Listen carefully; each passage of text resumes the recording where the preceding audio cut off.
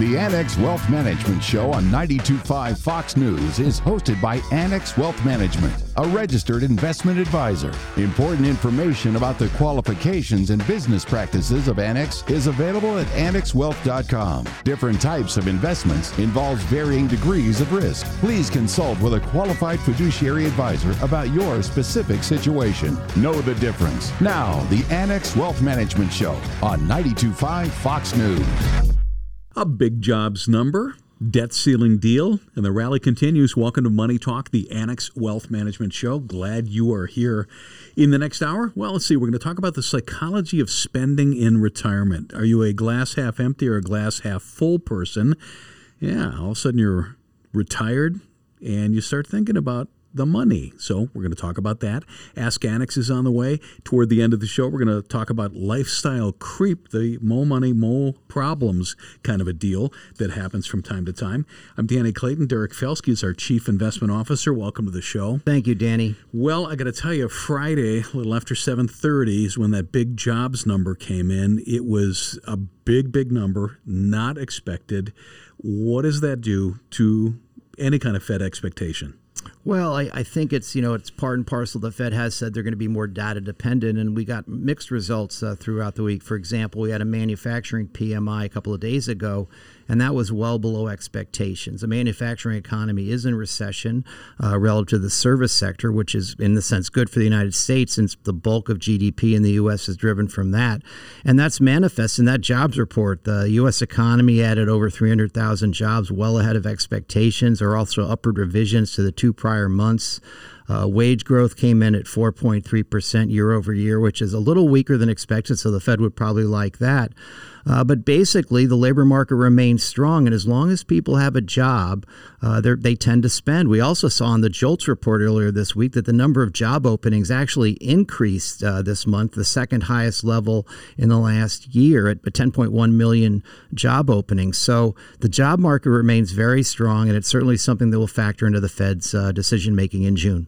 And for what it's worth, the ADP number came in, I believe, on Thursday, right? And again, another bump there. Right. It was a strong number as well. So the U.S. economy remains on solid footing. Inflation still remains persistent. I saw one thing that was very interesting is when you compare a mortgage payment to a rental payment, in most cities, with the exception of 4, it's significantly more expensive to own than it is to rent, which is one of the reasons why we believe inflation will be persistent, because owner equivalent rent is over 30% of CPI. Months ago, Fed Chairman Jerome Powell said that there probably was going to be some short-term pain in employment in the battle against inflation. We haven't seen that at all. That's one data point. Then we're talking about manufacturing PMI. Well, Jerome Powell was, he expected to inflict some pain because he expected that as the Fed raised rates, the economy would weaken and perhaps falter. And while we have seen, some slowing in wage pressures, we've seen some slowing in housing price advances, the effects have not really been that significant yet, which causes many to believe the Fed is not done hiking and certainly won't be cutting rates throughout the balance of the year unless something breaks. Should we be troubled by the fact that more than 100% of SPX market cap gains this year have been driven by just 7 stocks? Well, if you own them, you're not troubled at all, right. You know what I mean. But talk about a tentpole, right? Well, yeah, but that, over-concentration and performance from a select few stocks is factually fairly normal. But what I think people need to pay attention to, and when they look at their statements, they're going to see that the average stock in the month of May was actually down 4%, even though the NASDAQ was up 8%. So don't expect an 8% return on your account statement. And many of those companies that have advanced so dramatically are now very richly priced. So unless the market starts to broaden out, my feeling is that the likelihood of a near-term pullback is likely. One of the bigger stories from a month or so ago was the banking sector. What's the latest with that? Because it seems to have disappeared. Well, the banking thing was kind of manufactured by poor management. Several banks got in trouble because interest rates rose dramatically and they weren't positioned for it. Normally, when you have a problem in banks, it's with credit, and we haven't seen that yet. Obviously, banks are now a little bit less reluctant to loan. We know liquidity is the lifeblood of an economy, and to the degree that banks are less willing to lend out to potential, to small businesses and the rest, that could put a downward pressure on the economy. But the banking sector has been reasonably quiet recently. I thought the FDIC and the Treasury Department did a nice job of cleaning up that mess. But I think there are some, things that need to be done over time. But right now, the banking sector seems to be okay. We're running a little bit late and need to head to a break. So we're going to talk about, is there a rally that's going on right now? We're absolutely in a rally. Let's take a pause on that, and we will talk about that a little bit. There is a rally going on. We're going to talk to Derek Felsky, our Chief Investment Officer, about that. Folks, if we can help, you head to the website. It's annexwealth.com. You click that Get Started button.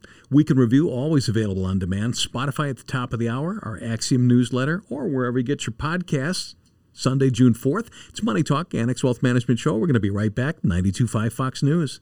Would you trust a part-time dentist? Then why would you trust a part-time fiduciary? Some financial professionals say they're a fiduciary, and they are, part-time.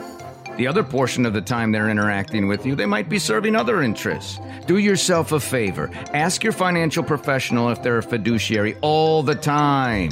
Annex Wealth Management is. Drill down into your finances with the full-time fiduciary team at Annex Wealth Management. Know the difference.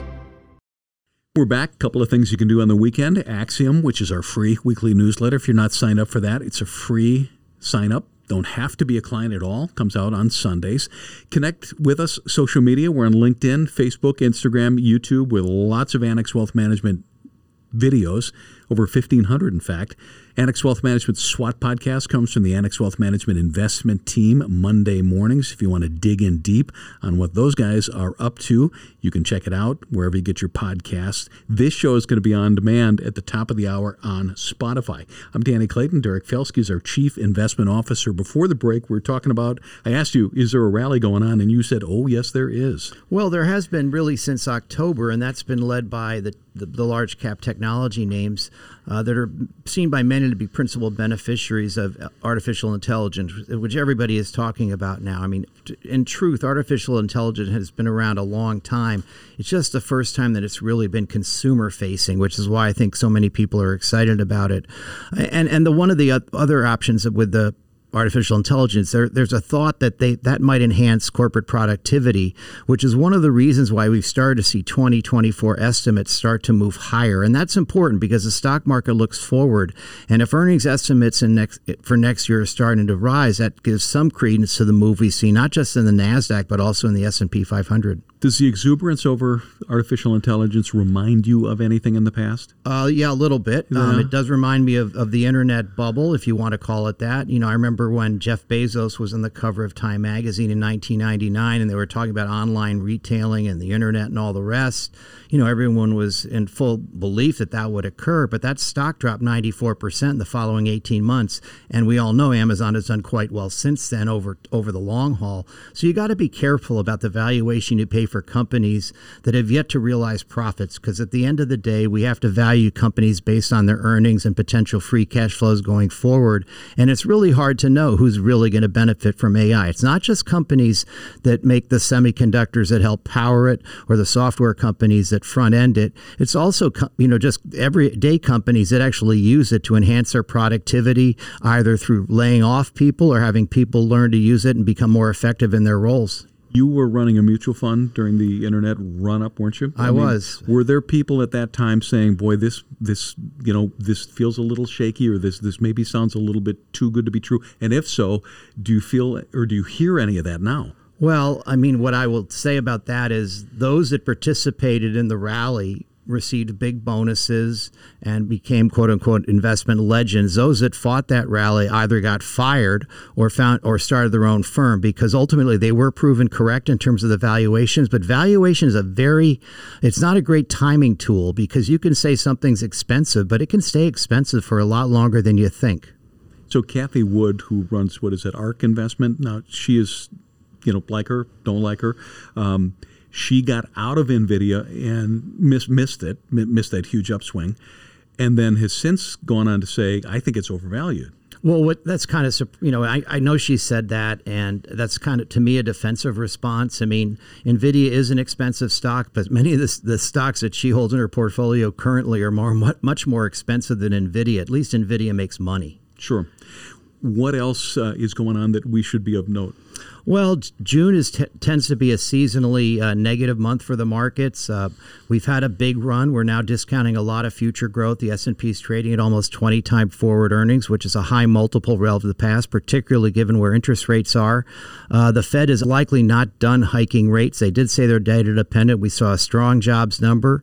They may skip a meeting, but they also have a meeting in July. And at the end of the day, it's about managing risk. And right now, to me, T-bills at 5% versus an S&P at 20 times earnings is a pretty good spot to park some cash. The traditional inflation target has been 2%. Is that even real anymore? Well, that's what they say. They may at some point say, well, maybe 2% is a little bit too onerous because, China, we don't have the same relationship with them, so we're not getting low-priced goods in the United States, so inflation may rise from that source or any number of others. I just view the markets as, price is truth. Right now, we have a lot of liquidity in the system. People are investing. It's a lot of short covering probably is going on the last couple of days. So again, take a look at your allocation. Your stock piece has probably outstripped your fixed income piece. Wouldn't be a bad time to rebalance, know what you own and why you pay for it. Derek Felsky, Chief Investment Officer, thank you. Thank you. Psychology of retirement planning. Well, what's that all about? We're going to take a break and be back with it next on Money Talk. Annex Wealth Management Show, 92.5 Fox News. It starts with a call. With one call, you can start seeing your future more clearly. If your financial picture is cloudy because you're getting conflicting tax, investment, and estate planning advice, help is a call or a click away. Annex Wealth Management's team works to get your investment plan in line with your tax plan and your estate plan. Build confidence with one team working to create one comprehensive plan as a fee-only fiduciary. Annex Wealth Management. One team, one plan, one fee. AnnexWealth.com. Know the difference with Annex Wealth Management? It was drilled into our heads. Do the right thing. Put away and save money while you're working. Don't touch it. Keep building it. And it's hard to argue because that's an excellent way to build a solid nest egg to draw upon when retirement happens. But what happens when our human nature creeps in? After all, there's a psychology behind spending in retirement, and that's what we're going to talk about with Deanne Phillips, Director of Client Learning and Development at CFP and a CDFA at Annex Wealth Management. Welcome back. Well, thank you for having me. Okay, right or wrong, Deanne, we should save and invest as we go along until every day becomes a Saturday. What's wrong with that? Yes, Danny, we should. And most people feel they are doing the right thing, putting away their money in retirement plans, plus savings, maybe even a 529 for tuition planning. The point is they're saving while they're working. They're told, don't touch it, just keep building.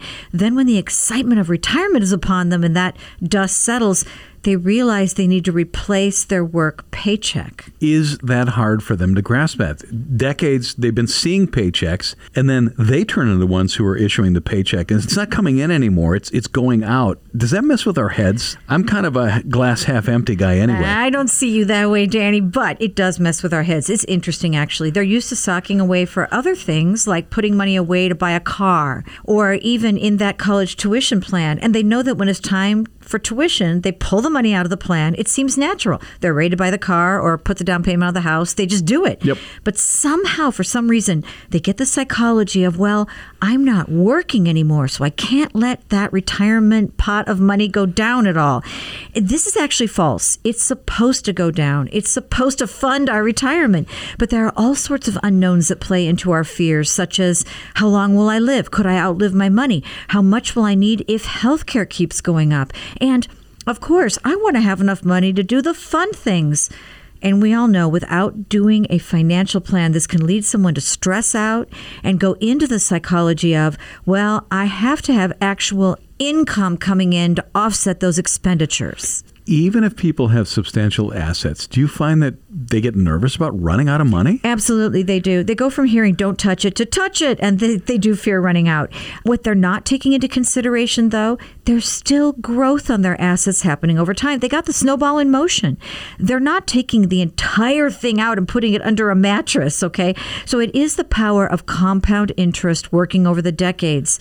Also, something, especially for women, comes into play. It's called bag lady syndrome. So this is the psychology. No matter where you are, how much you have a fear of outlasting your assets and being a burden on your family. How hard is the fight to turn on Social Security at the right time? Do we feel that it's like, 62, I want to get something? So I'm really glad you're bringing this up, because many people then turn mentally to needing income in retirement to be able to pay their expenses when they can't get their head around, just pull from my retirement funds. So they turn on Social Security, and maybe they will turn it on right away. They retire, here they go. What they're doing is giving up the growth of their payment and what their payment would be in the future because of their fear of not having immediate income stream. But this is exactly why they've been putting away that money. Remember to pull it out, use it for expenses. This is one of the biggest, I'll say it, mistakes that we as planners can see. People turn on all their sources of income right away when they retire, not thinking about the tax consequences, their cash flow situation, not thinking about how much they really actually need and how it might impact them, and not really doing the planning period. They just turn on the cash flows and try to deal with it from there. And this is where it's really all about that math. And we've got tools to help. One is at least what I think, the inelegantly named bucket strategy. Yeah, so we like to think of expenses in two different branches or tranches, buckets, if you will. Ooh, tranche is much fancier. The first tranche is your expenses that you have to have. So basically, I have to have these basic expenses to keep my life running: rent, mortgage, utilities, basic food in the fridge, gas in the car, personal maintenance. The second bucket is the fun bucket, I call it, the discretionary tranche, or the, hey, I want to have bucket, not I need to have. This bucket might contain travel, extra entertainment, above and beyond expenditures, those sporting season tickets, for example. Now, the two buckets, equally important. However, if you think about it, the first bucket we have no control over. We got to pay our utility bills no matter what. The second bucket, however, we can expand and contract as we wish. It's discretionary. We controlled it. That psychologically gives us more freedom, especially in that early part of retirement. It's really important if we retire into a down stock market that we feel we have some flexibility. Look at what happened with people who might have retired during the COVID lockdown of 2020. The market went down sharply. What planning can do is keep newly retired people in times like that from saying, oh, gee, now I'm going to have to go out and get another job, or I'll have to keep working and not be able to retire. It's about planning. It's about financial plans. And when we say financial plans, we're talking about running countless scenarios and possibilities that include a lot of projections. Absolutely. Planning makes us feel better about this bucket of money we've saved as a whole. It shows that over time, if properly invested, it keeps growing and working for us. So whatever life brings, we have a better understanding of how it impacts our money and our future. So in our last 30 seconds or so, I got to ask, should we feel guilty if in the first part of retirement we spend more? And please tell me no. No, not at all. Just be cognizant of it. People do usually spend more in their first year or so. We call it the go-go years. So even in their first decade. But this is, again, where planning can really help out. Right there. It's about planning. Deanne Phillips, Director of Client Learning Development, a CFP and a CDFA at Annex Wealth Management. Thank you. Thanks for having me.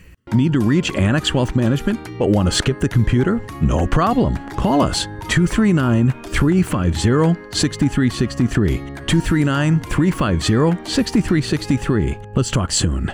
Ask Annex is where we open up the mailbag and we get to people's questions. Get a lot of them. You head to our website, annexwealth.com. Look for the Ask tab. If you want to be anonymous, that's fine. In fact, everybody today is anonymous. Matt Morsey, Investment Team Manager and a CFP, joins us in the studio. Welcome. Hey, Danny. And we got Trevor Nargis, Senior Trader at Annex Wealth Management. Welcome back. Hey, Danny. First question, were there indications that NVIDIA was going to have a huge quarter? If so, what? If not, why not? Can you set the stage on NVIDIA? Yeah, we can try and take a swing at that. So NVIDIA has had some really good quarters as of late. So maybe that's been somewhat of the indication that they were going to have a good quarter. But as far as are they going to really blow estimates out of the water, things like that, they tend to reserve that information for earnings calls, for investor events. You know, you'll see companies sometimes come out ahead of earnings and say, hey, things might not be so good, to kind of help brace markets. But if they're going to beat, you tend to see things stay kind of quiet. So wasn't necessarily an indication ahead of time that things were going to be crazy, but for the recent quarter, company beat on both earnings per share and revenue. But what really drove the hype around the stock was the guidance that came from that call. So the forward-looking guidance. So our teammates, Jason Cooper and Brian Jacobson, talked about it on our SWAT podcast the other day of what that forward guidance kind of implied. And so they increased revenue guidance from $8 billion to $11 billion for this quarter. So what that did is that drove analyst estimates higher, as well as expectations for the future growth of earnings. So the company sees growing demand for things like their data center products because those tend to help the processing power needed to support AI. But companies like NVIDIA tend to be valued on growth. So that guidance going much higher makes NVIDIA look a lot cheaper, hence the reason you saw kind of the bump that you saw in the stock. Yeah, you usually don't get that big of a bounce, because it's going to be a surprise, or people are not expecting that much of an increase. And as you said, the last few quarters, they've really been hitting the gas in terms of, how they've been talking about the company and what the future of NVIDIA looks like, and how they're really, in their minds, going to be the center of all this new technology that's going to be coming out. So did everyone expect great things from NVIDIA? Yes. But obviously, the expectations were not high enough for what they think is actually coming today versus just that future world of what, they were kind of trying to lay that groundwork. And that goes back to what our Chief Investment Officer, Derek Felsky, was saying alongside Jason the other day when they were updating the model on NVIDIA, that they updated the numbers and they just kind of went, whoa, because those estimates just went so much higher. And when the company is a growth-like company and it's valued on growth, when that growth keeps going, it makes the company look cheaper. They really owned the week, didn't they? Oh, for sure. And they, crossing $1 trillion, dollars from a market cap. We talked to, like you said, on the SWAT podcast that came up this last week, but also I know the Difference podcast as well, too. That was a big topic of conversation. Next up on Ask Annex, Memorial Day weekend barbecue argument. Shouldn't a 35-year-old investor be more concerned about growth rather than dividends? Isn't that a dad question, right? Just read like a dad question. Well, I spent the weekend with some friends. We're about 40 here, and that was a lot of the conversations about the markets and investing. So I certainly understand those holiday type conversations. When I think about where you're getting the returns from your portfolio, what I think is really important is just that overall total return, which could either come from price appreciation, which is probably what they're referring to the growth side of this as, or from income or dividends. And really what I'm looking at is I really don't care where that's coming from. I want the return, the total return. Now, if you're younger, you could take more risk, which means that you could afford to have less income today and shoot for more price appreciation and either make your own dividends if you need cash. What I mean by making your own dividends is by selling shares to create cash instead of having the company send it out to you. But you're also, if you're younger, you could take the risk of that company maybe not having that growth potential sooner than later and having the stock price fall down. Because you're really, when you're not getting that income, you're relying on somebody paying more for that stock than what you paid for it. You're not getting that cash flow from the company at all. Yeah, I think the last thing I'll add is that there's not necessarily a right answer. It comes back to something that Matt, you and I have talked about, and we've talked about with another Ask Annex regular, Sarah Kyle. It comes back to risk tolerance versus risk capacity. So risk tolerance being how comfortable do you feel with the potential ups and downs of your investments. So maybe growth-related stocks, you might have more ups and downs along the way. Dividend payers maybe tend to be a little less volatile. But then there's risk capacity, right?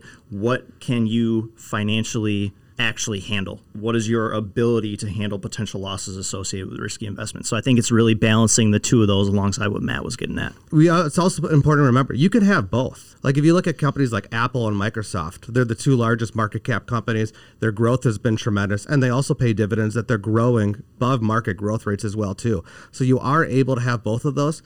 And again, if you're thinking long term with that, you can also reinvest dividends yourself back into that stock and just buy more shares and keep having that compound over time. Did you guys really talk about investments during your Memorial Day cookout? That was quite a bit of it. Yeah, one of my friends and I, we talked quite a bit about the markets and what's going on. So I'm sure our wives probably got tired of it. Totally bored. Yeah, very nice. For investment, retirement planning, tax planning, and estate planning, we do it as a fee-only fiduciary. Know the difference? Website, annexwealth.com. Click that Get Started button. Matt Moore is the investment team manager and a CFP at Annex Wealth Management. Thank you. Thank you. Trevor Nargis, senior trader at Annex Wealth Management. Thank you. Thanks, Danny. C-suite individuals have unique needs. That's where Annex Executive comes in. We'll talk about that next on Money Talk, the Annex Wealth Management Show, 92.5 Fox News. In a recent study, over 1/3 of millionaires predicted their ability to feel financially secure in retirement is going to, quote, take a miracle. At Annex Wealth Management, we believe a plan, not a miracle, will help increase your retirement confidence. Our team of experts gets to work using leading-edge technology to build a comprehensive plan covering investment, retirement, tax, and estate planning. And Annex doesn't have products to push with hidden fees or commissions. There's too much of that already. Annex is a fee-only fiduciary. More planning, less miracles. Know the difference. AnnexWealth.com. Know the difference with Annex Wealth Management? Joining us, Brandon Lehman, Director of Branch Development, CFP, and a Wealth Manager at Annex Wealth Management. Welcome, Brandon. Danny, good to see you. This is a busy guy, ladies and gentlemen. He works with a variety of clients. Many tend to be executives and business owners who can tend to have specialized needs.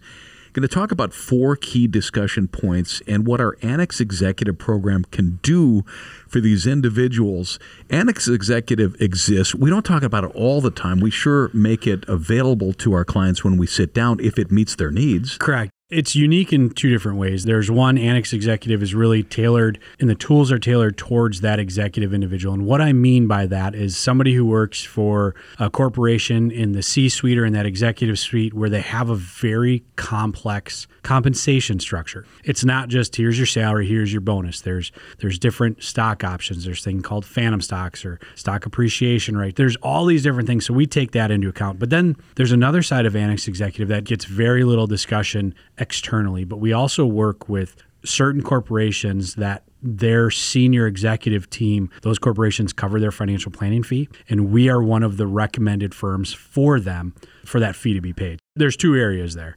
The first is stock options and a need for a strategy. Kind of obvious, but important. Yeah, why that is so important. Folks who tend to be in these positions, right? Executives, C-suite folks, when you look at where they are, they've gotten where they are because they're so good at their job. A lot of time they don't have the time to devote to understanding their complex compensation structure. So it's our job to come in and 1, explain it, 2, guide them through it, 3, understand the tax implications, how this is going to work, and how does it fit into your long-term plan. Because they're really busy doing what they do. That is an understatement for all of them, really. Brandon Lehman is Director of Branch Development, CFP, Wealth Manager, Annex Wealth Management, joining us to talk about Annex Executive Program and how it can help business owners and executives. Annex Executive provides guidance for something called net unrealized appreciation. If you've listened to these shows for a while, I'm sure you've heard that phrase. This is important. It can be a unique one-time planning opportunity. One time is key to this. In working with the team that we have here at Annex, and I want to give a lot of credit to the team that we have, net unrealized appreciation is a complex opportunity that the IRS has given you through the 401k process or the saving you've done. It really only applies to publicly traded corporations for the most part. When you look at it for publicly traded corporations, you're looking for stock owned inside the plan. Net unrealized appreciation allows us to pull that out and utilize it and move it into a different type of tax status. It's a very complex process. You alluded to it. If you don't do it right, it's wrong. And we've encountered it once or twice where somebody thought they were doing the right thing in the past. They sat down with us and say, hey, we want to do this. And you look at it and go, actually, I'm sorry, you can't, because there's certain gates and certain windows that have to be met to make it applicable. There's other ideas, and you get really into the tax thing. And again, when you back up and you look at why Annex, and I'm throwing this out there, is because of the amazing team that we have here. Talking about tax planning, we've got to say we're not talking about getting returns done by mid-April. This is year-round tax planning. Yeah, and this is what's so important. So I want to use an analogy. There's a corporation here near our headquarters that we work very closely with. We watch their stock, and the reason we watch it so close from a tax standpoint, not as, the investment team, they do their job, but from a tax standpoint is because we work with a lot of folks there who have stock options. Well, we need to know when to exercise. We need to understand the spreads. And then we can look at them and say, based on our analysis, let's take this and exercise now. So the complexities that go along with it. And then what we do, I want to say it's a requirement really, is they need to get us their pay stubs every quarter. We're constantly updating. This is what it looks like. Here are your options for the rest of the year. Annex Executive Program can certainly help when there's questions about deferred comp. Oh, deferred comp is one of my favorites because it's one of the ones that tends to be skipped the most, surprisingly. And it's not intentional, but I've ran into a lot of folks where they say, oh, you know what, I do have deferred comp. What should we do? And then we'll sit down again on the tax planning side, and we can illustrate different situations about different types of deferrals. Then we look at deferral windows. When is it coming in? How should we structure it? And all of those, what I call fun, right? The fun nuances to us basically just say, this is our recommendation, and they can go and get it done, where we do all that work. And frankly, we love it. It's complex, it's enjoyable, and you can see how it has an instant impact for clients in the long term. The clients that we work with in the Annex Executive program, they're used to having a team behind them at their company. Same thing can happen with Annex Executive here. Oh, yeah. We talk about wealth manager and how we're structured, right? The wealth manager at Annex is that point person. I call him the quarterback. Doesn't mean we have all the answers, but behind us, we have a team of experts, which is so amazing to be able to rely on that team and utilize them to build and help all of our clients. Stock options, net unrealized appreciation, tax planning, deferred compensation, business executives, business owners. Put the Annex Executive team to work to handle your unique financial planning needs. Brandon Lehman, Director of Branch Development, CFP, and a Wealth Manager, Annex Wealth Management, part of the Annex Executive program. Thanks for joining us. Thank you, Danny. Would you trust a part-time dentist?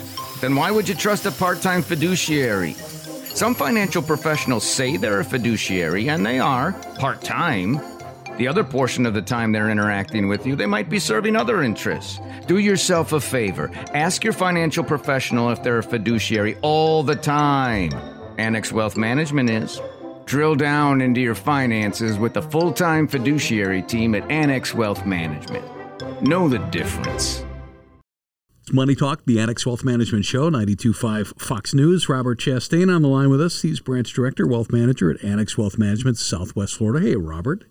Hi, Danny. How are you? Not bad. It's graduation season, and we got a piece for graduating seniors. Maybe we encourage our listeners to maybe share, hopefully start out on the right foot. There was a survey that polled a bunch of college students, over 1,000 of them, and 61% said inflation has impacted their savings and spending habits. That's good that they're even aware of it and they're not in this magical world where all money is free. The top 3 words that college students associated with their finances are broke, stressful, and saving. So, oh, wow. Yeah, not bad.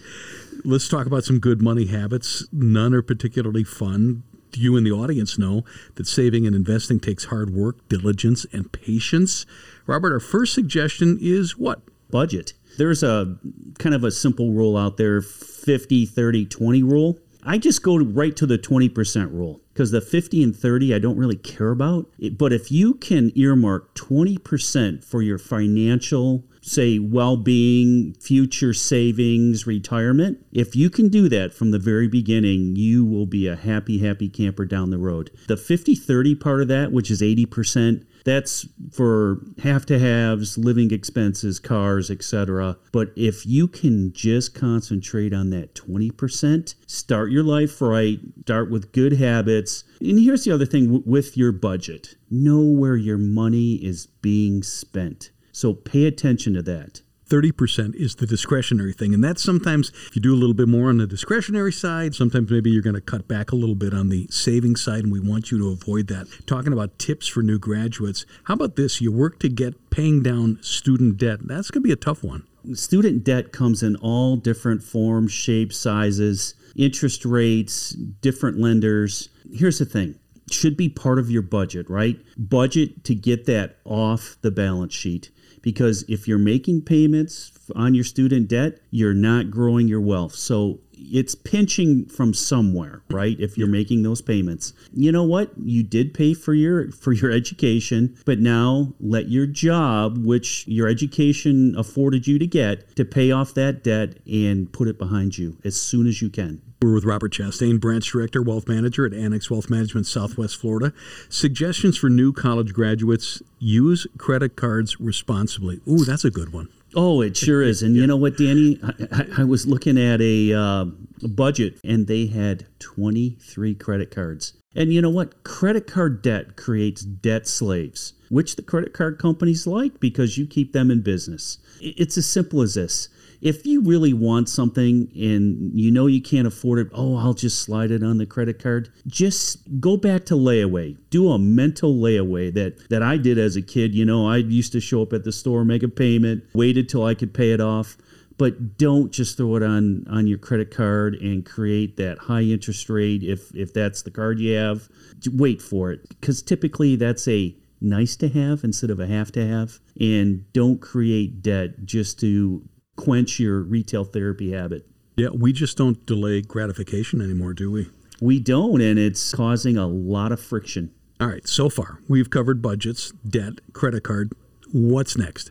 one of the most important things is a emergency fund, because as believe it or not, we just dropped my wife's car off at the collision shop because somebody rear-ended her. And accidents happen, especially when you're sitting at a red light. Somebody can run into you and create, $8,000 worth of damage. With us, so it just so happens with that, Danny, we have 3 weeks left on a lease. And it's got to be fixed, or we got to keep making monthly payments for a car that we don't even have. Luckily, we have an emergency fund, and we sent it into the collision shop before our insurance worked with their insurance to cover it, because we need to get that off our books. It's got to be fixed.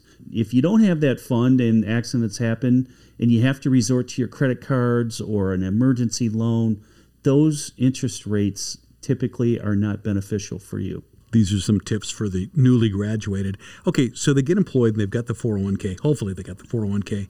What about getting invested outside of that?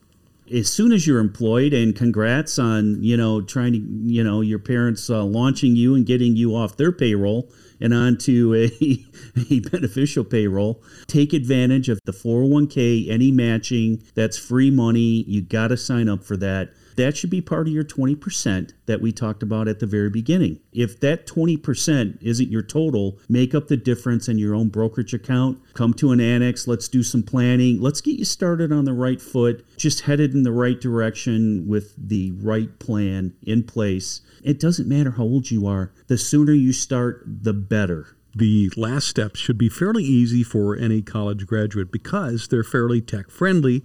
And the last suggestion we're going to make is automate your stuff.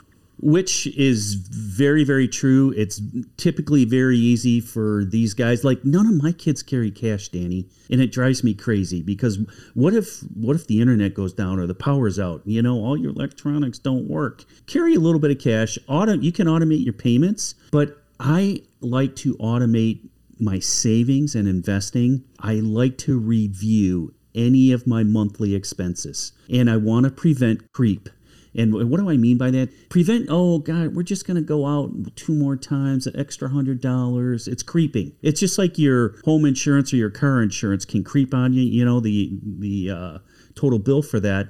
Make sure you review all of your monthly expenses on a monthly basis to make sure that you're not going over your budget and you're keeping in line and things are on the up and up. It's funny that you mentioned creep, because after our break, we're going to talk about lifestyle creep. So, boom, you nailed it. Our website is annexwealth.com. Click that Get Started button. Robert, how do we get a hold of you in Southwest Florida? Anybody can call me directly at 239-350-6363, and I'm happy to answer your questions. Robert Chastain, Branch Director, Wealth Manager, Annex Wealth Management. Good stuff. Thank you. Thank you, Danny. Lifestyle creep, what is it? How do you avoid it? That's next on Money Talk, the Annex Wealth Management Show, 92.5 Fox News. Cut through the clutter with Axiom, the weekly newsletter from Annex Wealth Management. Subscribe today for 7 insights built and delivered to you every Sunday. It'll help you navigate the markets and the things that affect your money. The Axiom. Sign up at annexwealth.com. Know the difference with Annex Wealth Management? Welcome back, Amy Bremer, CFP and Wealth Manager at Annex Wealth Management. Hi, Danny. Isn't this a well-timed discussion? In a world where everything we need is going up in price, we're at a point where that kind of inflation is colliding with another type of inflation, and that is lifestyle inflation. How do we define lifestyle inflation? That's a great question, Danny. So we determine lifestyle inflation as lifestyle creep, and that's where your wages increase, so you increase your lifestyle. Maybe you upgrade to the king size super value meal, or you upgrade to the nicer level car when before you would have gotten the entry level car. So just death by a million cuts sort of things, only in relation to money. So right at the top, Amy, we're going to point out that in no way are we saying that people shouldn't enjoy themselves and the fruits of their labor. In fact, this is more of a cautionary piece for maybe younger folks or people starting out, that we're going to offer up some insights that might lead to a more fulfilling future. Maybe the subtitle should be "Mo Money, Mo Problems," right? Danny, that's a good one. Does that happen? And to get at lifestyle inflation, do we need to challenge a status quo? Yes. So first, please let me interject here and say we are not telling folks that you must take a vow of poverty. We're not the clergy here. We're regular folk working hard for our money, and we should be able to enjoy it. But we want to address more the keeping up with the Joneses type mentality where, the neighbor's got the swimming pool. So, hey, I can get a swimming pool too, when swimming pools are really expensive no matter where you live. So we just want to make sure that the lifestyle that you live doesn't exponentially increase in conjunction to the income that you earn. But it happens. It does. It happens all the time? Not all the time. Some folks have a higher propensity to that than others, and a lot of it is driven by their choice of profession. However, it's really easy to avoid it, and it's to pay yourself first. So one of the ways that I tell folks that I work with at Annex is when you get those annual wage increases, they're nice, 3%, 4%. Sometimes if you had a better year, 5 or 6, put half of it in your 401k, because a 3% wage increase over 26 pay periods, if you get paid every other week, and then you have income tax taken out of it, which you got to pay the piper, that's not enough really to move the needle on your lifestyle. But if you put it in your 401k, that's going to do great things for your future retirement. Some people are great at the next suggestion. I'm not. It is to track your spending, make a budget, stick to it. Nobody likes to budget, do they? No, honestly, budgeting is the worst. It's not fun. And us humans, we like to have fun. But me personally, I track my expenses. So I know when I get to a certain limit that I got to stop spending for the month and I just kick it to next month. There's tons of resources online. Mint.com is a great one. Annex uses something called eMoney, where you can link up your credit cards and your bank accounts through your username and passwords, and it tracks all of your spending. So it fills out a budget for you. It's really easy. I'm on board with this. Prioritize important expenses. Yes. So I find that if people have aspirational goals, like we're saving for a down payment on a house, or we really want to go to Europe, or we want to get married, or buy that vacation home, if you have a goal that you're working towards, it's easier to sacrifice today to save for that future goal. So make a goal and have it be a fun one. Talking about lifestyle inflation or lifestyle creep with Amy Bremer, a CFP and a wealth manager at Annex Wealth Management. What really might help to fight that lifestyle creep is to, before spending anything else, you need to make sure that you're contributing to tax advantage accounts, right? Oh my gosh, most definitely. And those tax advantage accounts are your traditional 401k at work or 403b if you're in the private sector, a traditional IRA. And those will get you a tax break today. And then that money grows for your future. And then you just pay the taxes when you're in retirement. And how about everybody's buddy, if you qualify for it, the HSA? Oh, I love HSAs. So those ones are triple taxed advantaged. The kicker is you have to have a high deductible health insurance plan. So check with your HR department at work to see if you have one of those available to you. But you get tax break when you put the money in. So it acts kind of like a traditional 401k on the way in. You can invest your HSA money. So all that growth comes tax-free.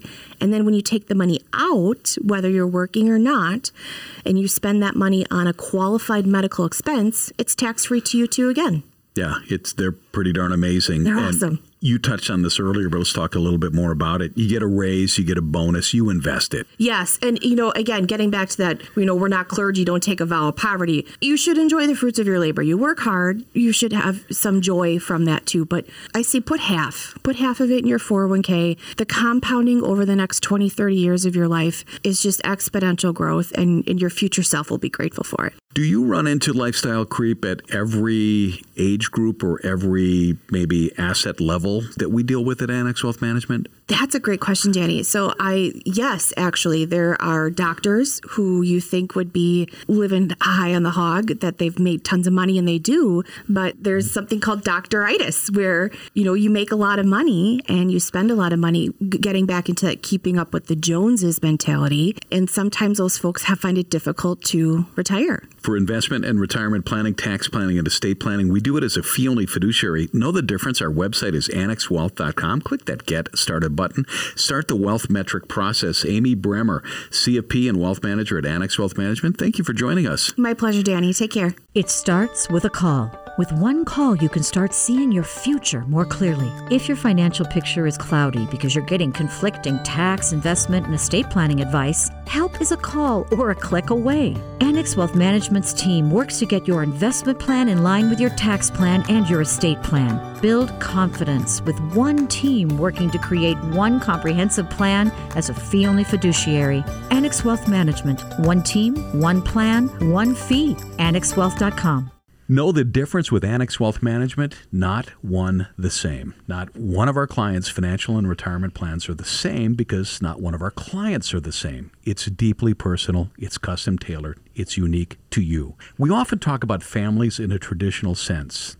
dad, mom, kids. We also know not every family is traditional, and it's very true for couples who are child-free. Planning for these couples is different, and that's what we're going to talk about with Deanne Phillips, Director of Client Learning and Development, a CFP and a CDFA, Certified Divorce Financial Analyst. Welcome back. Hi. Child-free is a better, kinder way of saying childless, right? For whatever reason, and most or none of our business, not every couple has children. But that doesn't mean they don't appreciate holistic financial planning. Well, sure. I like to think of it this way, Danny. There are some people who have heirs where it's important to have them leave their beneficiaries something to provide for them. And you know what? It doesn't matter if it's their children, nieces, nephews, friends.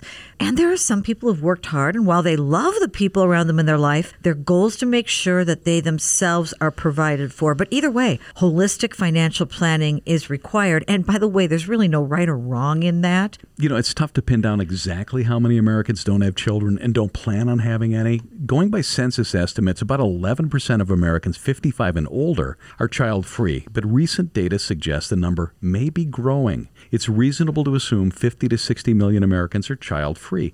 Deanne, true or false? Most, if not all, financial rules of thumb assume that you have kids. Yeah, that's true. So if we're creating a financial plan in a box, so to speak, and it's not customized, obviously that's not the way Annex works. But many goals that are around that traditional financial planning would include the legacy you leave after you die, not necessarily thinking about the legacy you create in your life. I think those are very different things, and we're going to talk about that in a moment. So I do believe it's true, Danny. If you take the possibility of kids out of the equation, does the whole foundation of a financial plan change? Well, sure, it does. Because it's not so much about what you leave behind. It's about what you create in your life. You know, we all want to be relevant, right? We want to be remembered by someone or something. So this could be about what you're doing while you're still alive. Maybe creating that ongoing scholarship with your alma mater. Or maybe it's about doing what makes your soul sing and giving to charity in a way while you're alive where you can volunteer and you can really feel the goodness there. It's about something bigger than ourselves that we want to take care of. Child-free couples are not necessarily non-traditional, but are they still aiming at traditional financial landmarks like retiring at 65? Well, the age might change, but certainly for most people, retirement's the goal. However, we like to rephrase this and have people think about not retiring from something, but retiring to something. And, you know, throughout our retirement, our goals change as well. We don't know where we might live, for example. And in some cases, with couples with kids, they might say, well, I want to be where my kids are. That gives a little freedom to people who don't have that concern. We're with Deanne Phillips, Director of Client Learning Development, CFP, and a CDFA, planning for child-free couples. What's it mean when somebody suggests to invest backwards? Well, this would be true of anybody who, again, wants flexible early retirement in particular, with children or not. Now, if you're going to retire before the age when you can, without penalty, pull money from your retirement funds, then you need to consider the tax placement of your investments and make sure that you have different pots of money from a different taxation point of view, and make sure that you can pull from a pot of money that won't penalize you. So, for example, a lot of people might do the right behavior of paying themselves first and doing a pre-tax 401k, for example. That's great. But if you pull from an IRA before the age of 59 and a half, or in many cases a 401k before 55, you might hit a penalty. Now, having a traditional taxable account or even a Roth that was set up earlier gives you a kind of tax freedom and flexibility to do tax-advantaged investing and to pull your funds penalty-free if you're going to retire earlier. So again, early planning, it's never too early, right, Danny? Planning for child-free couples. Plan for long-term care. That would be huge.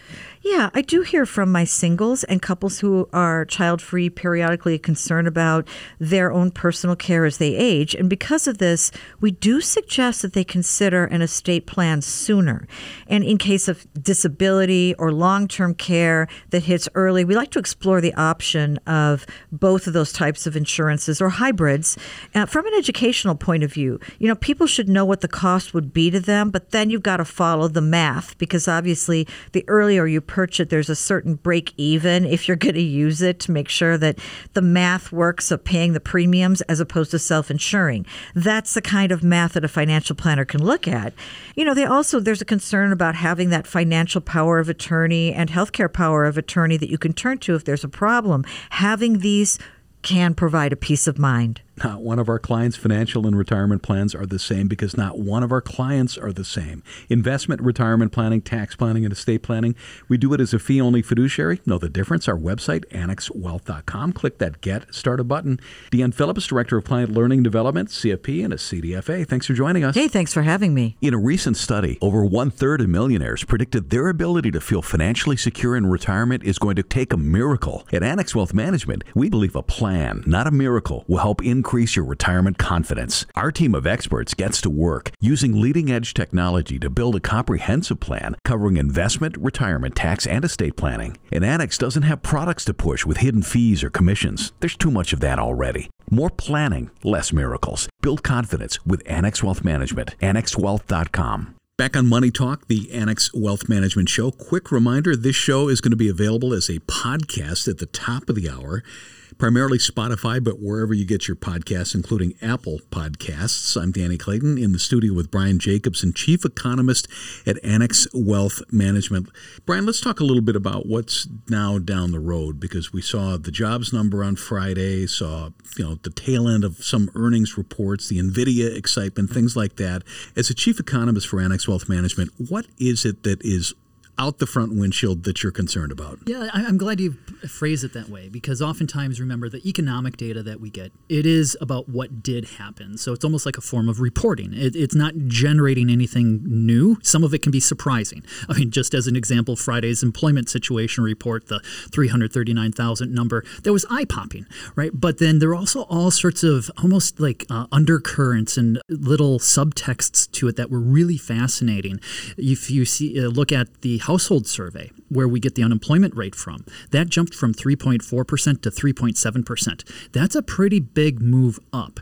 And I'm beginning to wonder, to what extent are we, to the extent that we do have an economic slowdown or a recession when we're looking out that front window, how much of that is going to be a job-full recession? If you kind of remember the great financial crisis where there was this jobless recovery, so you had economic growth but high unemployment rate, can we have a job-full recession instead?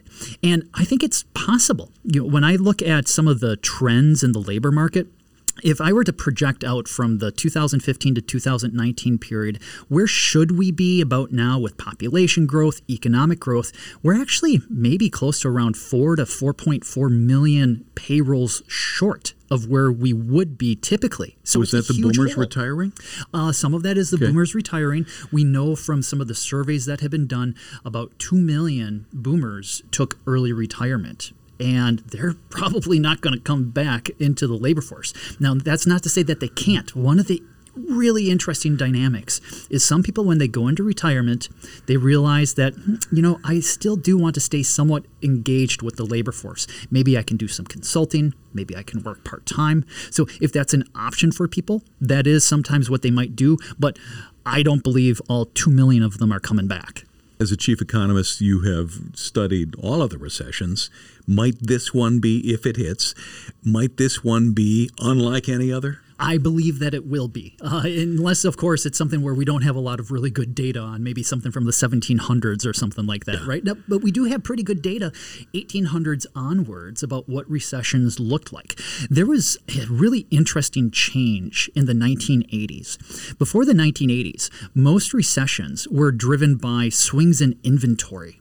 So, if you think about retailers, they overstocked inventory. It wasn't as popular. It went out of fashion. And so then they kind of cut back on what, they had to offer discounts. They didn't order as much. And so you had these big manufacturing and inventory swings. Ever since the 80s, it's more been driven by housing.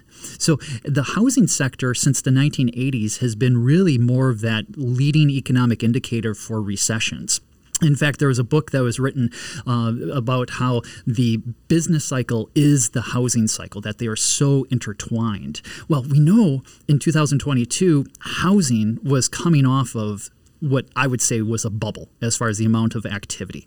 Manufacturing was also suffering through a recession. So maybe we've had a roving recession where it was in housing, then manufacturing, and now we might get some services weakness, but hopefully maybe we find some stability in manufacturing and housing to help blunt any sort of downdraft that we might get as a result of some service sector weakness. But didn't we see swings in inventory with the supply chain, right? Yep. We didn't get anything. We couldn't get anything, and then all of a sudden we had too much. Yes, absolutely. Those swings were incredible, where everything was out of stock and then it was overstocked. What we've been hearing from companies that we follow, because we always listen in on all those earnings calls, is that inventory adjustment is hopefully mostly behind us, that they think that they have right-sized their inventories for even what could be a challenging economic environment. So we did have those swings. It's just that over time, retail and manufacturing have become a smaller part of the overall economy because people were spending more than on eating out and travel. What is, in the last 30 seconds, what's the next data point that we need to watch for? I think the biggest thing that I'm going to be watching is on June 13th, the inflation report. But before then, what we get on June 5th, so on Monday, is the ISM services number. Are we beginning to see any inklings of service sector weakness? Brian Jacobson, Chief Economist at Annex Wealth Management, thank you very much. Thank you. Folks, we are built as a fee-only fiduciary. We want you to know the difference. And I'll tell you, it only takes a couple of minutes to get the ball rolling. You are under no obligation. What you need to do is click that Get Started button at annexwealth.com. We will see you next Sunday at noon. Thanks for listening. This is Money Talk, the Annex Wealth Management Show, 92.5 Fox News. The Annex Wealth Management Show is hosted by Annex Wealth Management, a fee-only registered investment advisor. Important information about the qualifications and business practices of Annex is available at annexwealth.com. Different types of investments involve varying degrees of risk. Please consult with a qualified fiduciary advisor about your specific situation.